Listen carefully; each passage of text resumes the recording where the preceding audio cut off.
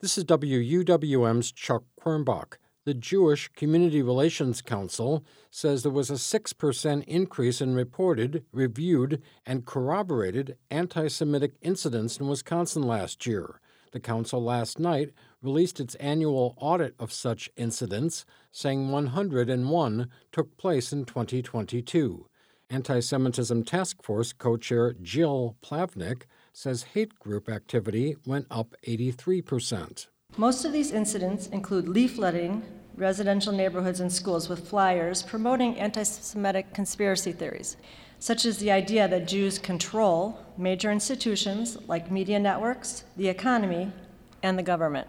Plavnik says anti-Semitic incidents in K through 12 schools increased 22%. The incidents included swastika graffiti, Holocaust jokes, or direct harassment of Jewish studies. Plavnik also reports increases of incidents on college campuses and of vandalism. She says harassment, threats, and assaults decreased, as did anti-Semitic social media activity and other expression. The Jewish Community Relations Council says the number of anti-Semitic incidents has gone up 7 years in a row.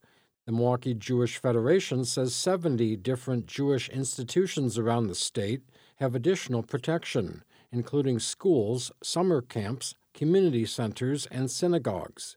Federation President and CEO Miriam Rosenzweig says security has two components. Physical security and what we need to do to make sure, but much of our security work revolves around education and training, because it's really much more about awareness and situational awareness so that we can help each other if, God forbid, we're in the moment in a case of anti-Semitism or, God forbid, some other acts of violence in the world around us. But Rosenzweig also encourages Jews to work with people of other communities and faiths to find common struggles and bonds.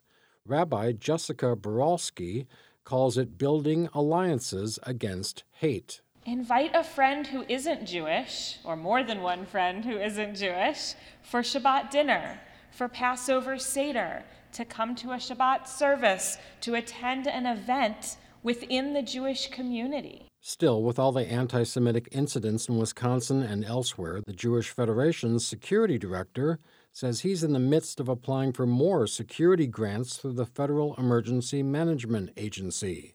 That's after having helped about 50 nonprofit Jewish organizations get more than $6 million in FEMA grants over the last 5 years. Chuck Quirmbach, 89.7 WUWM, Milwaukee's NPR.